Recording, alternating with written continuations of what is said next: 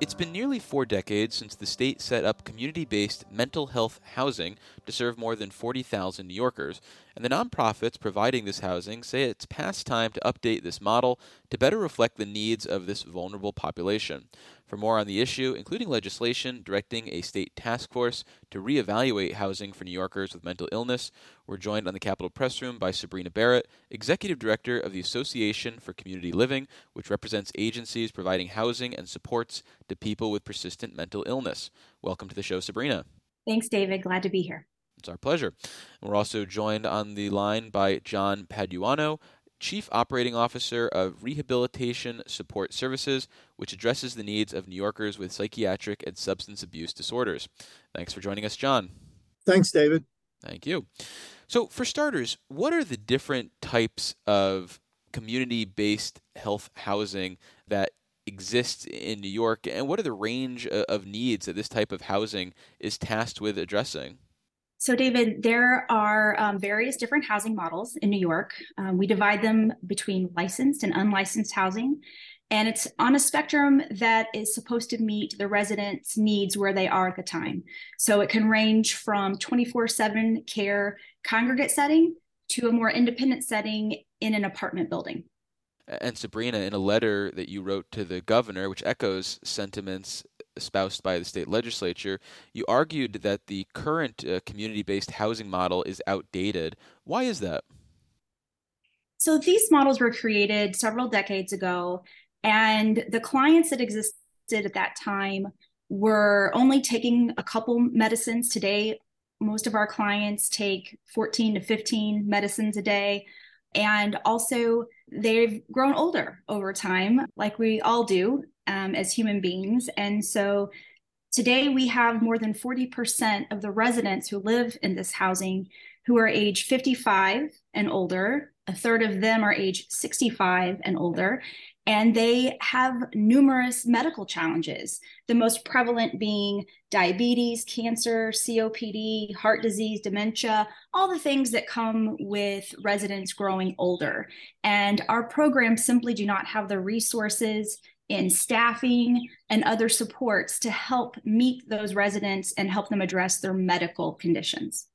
Well, yeah, John, can you elaborate on the challenges of providing these services on a day-to-day basis?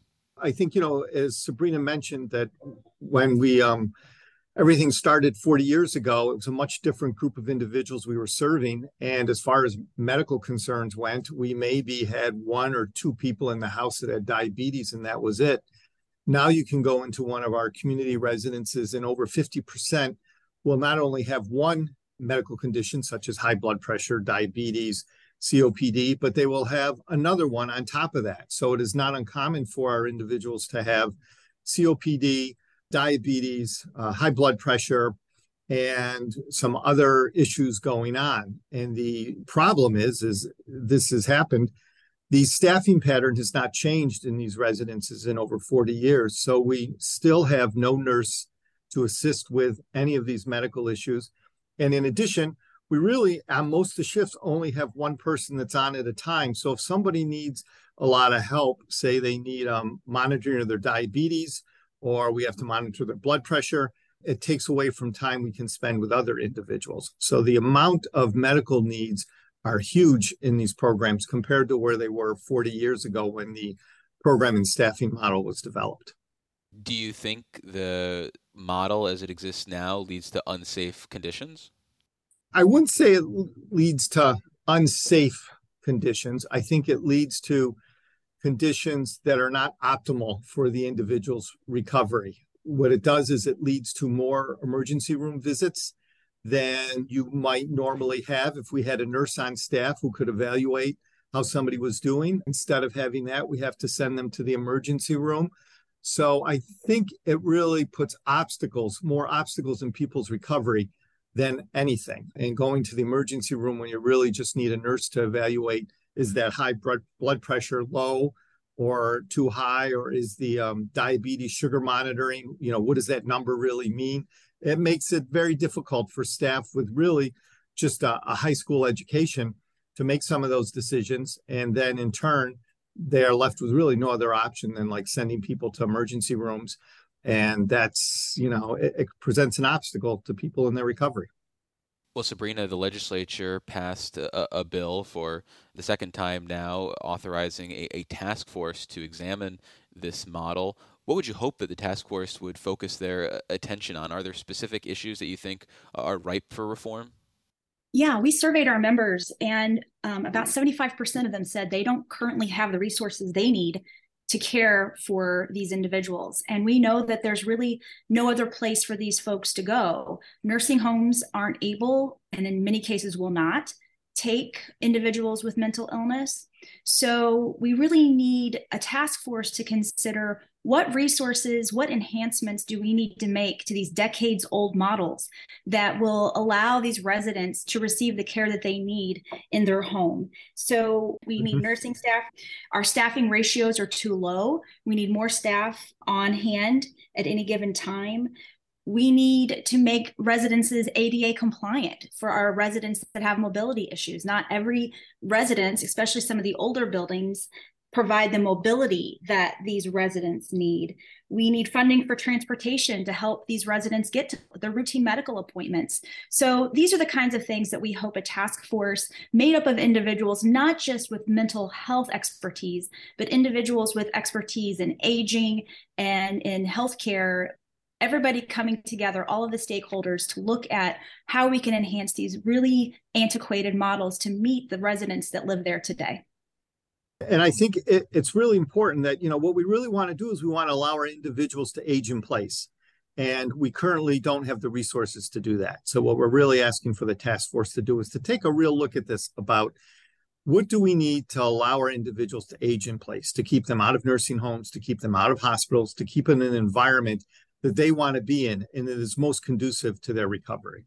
Our main thoughts is that people should be allowed to age in place in their home because they see this as their home. Well, hearing Sebrina list off the laundry list of issues that they're hoping a task force will examine, it sounds like you guys have ideas on the changes that are necessary. So, from your perspective, is a task force mostly just about coming up with recommendations that you really already know, but then giving you some sort of argument to take to the legislature and the governor to fund these different points? That's part of it, David. So it's not a one size fits all fix. We have residents in rural areas. Those needs are different from residents who live in more urban areas like New York City. So I think it would be important for this group to evaluate the needs all throughout New York, which could differ. And then also it's a matter of bringing experts together who will come up with these solutions. And maybe there's resources out there that we're not aware of.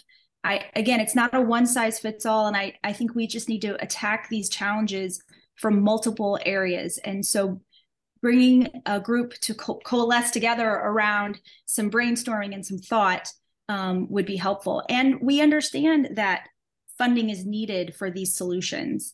We, ACL, presented the state with some ideas several years ago, and those ideas haven't come to fruition. And so we know that funding is an issue, but as John stated, these residents are being cycled in and out of emergency rooms and hospital visits, which is also very expensive. So we believe that we could come up with some solutions that, although they might cost some dollars, they're really going to save money in the long run. Well, in terms of, say, the upfront additional costs that you're looking for, how much are we potentially talking about here? Is this millions with an M? Are we thinking billions with a B? What does the number look like? I don't believe it would be billions with a B. The Office of Mental Health will be rolling out under the new budget some new housing models, one of which is meant to be a short-term transition model.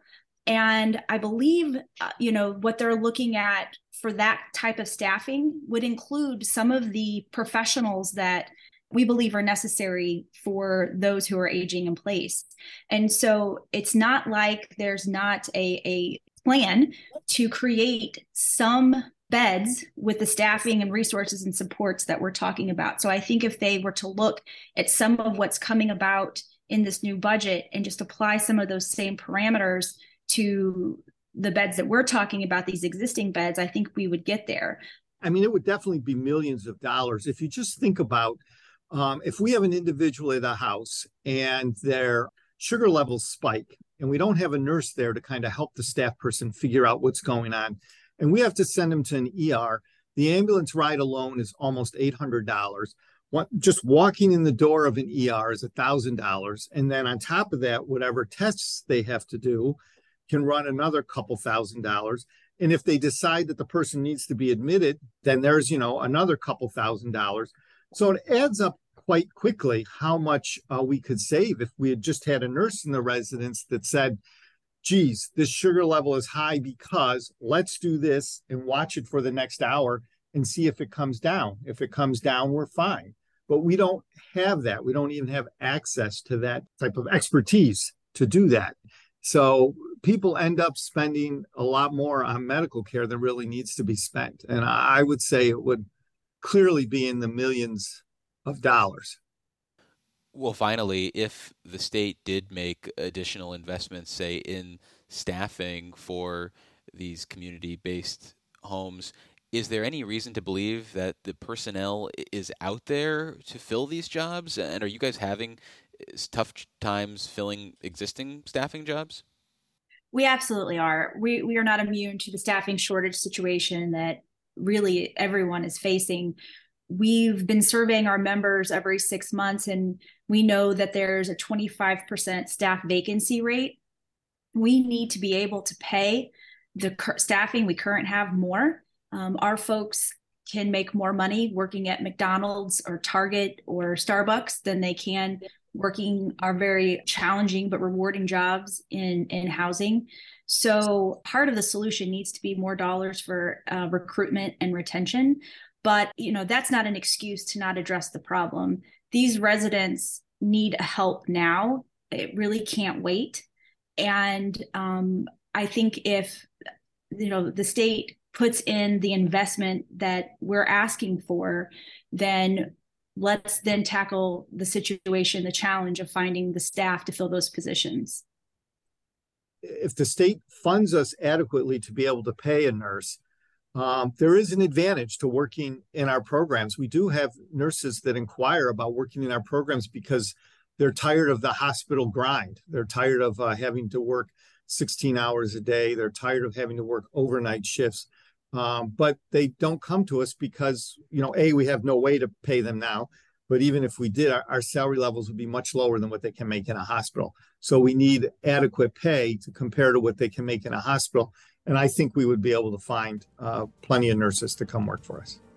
Well, we've been speaking with Sebrina Barrett, Executive Director of the Association for Community Living, and John Paduano, Chief Operating Officer of Rehabilitation Support Services. Thank you both for joining us. Thank you, David. And for more Capitol Press Room content, visit capitalpressroom.org or wherever you download your favorite podcasts. And if you listen to us from an Apple device, make sure to leave us a rating and a review so it helps other people find the show.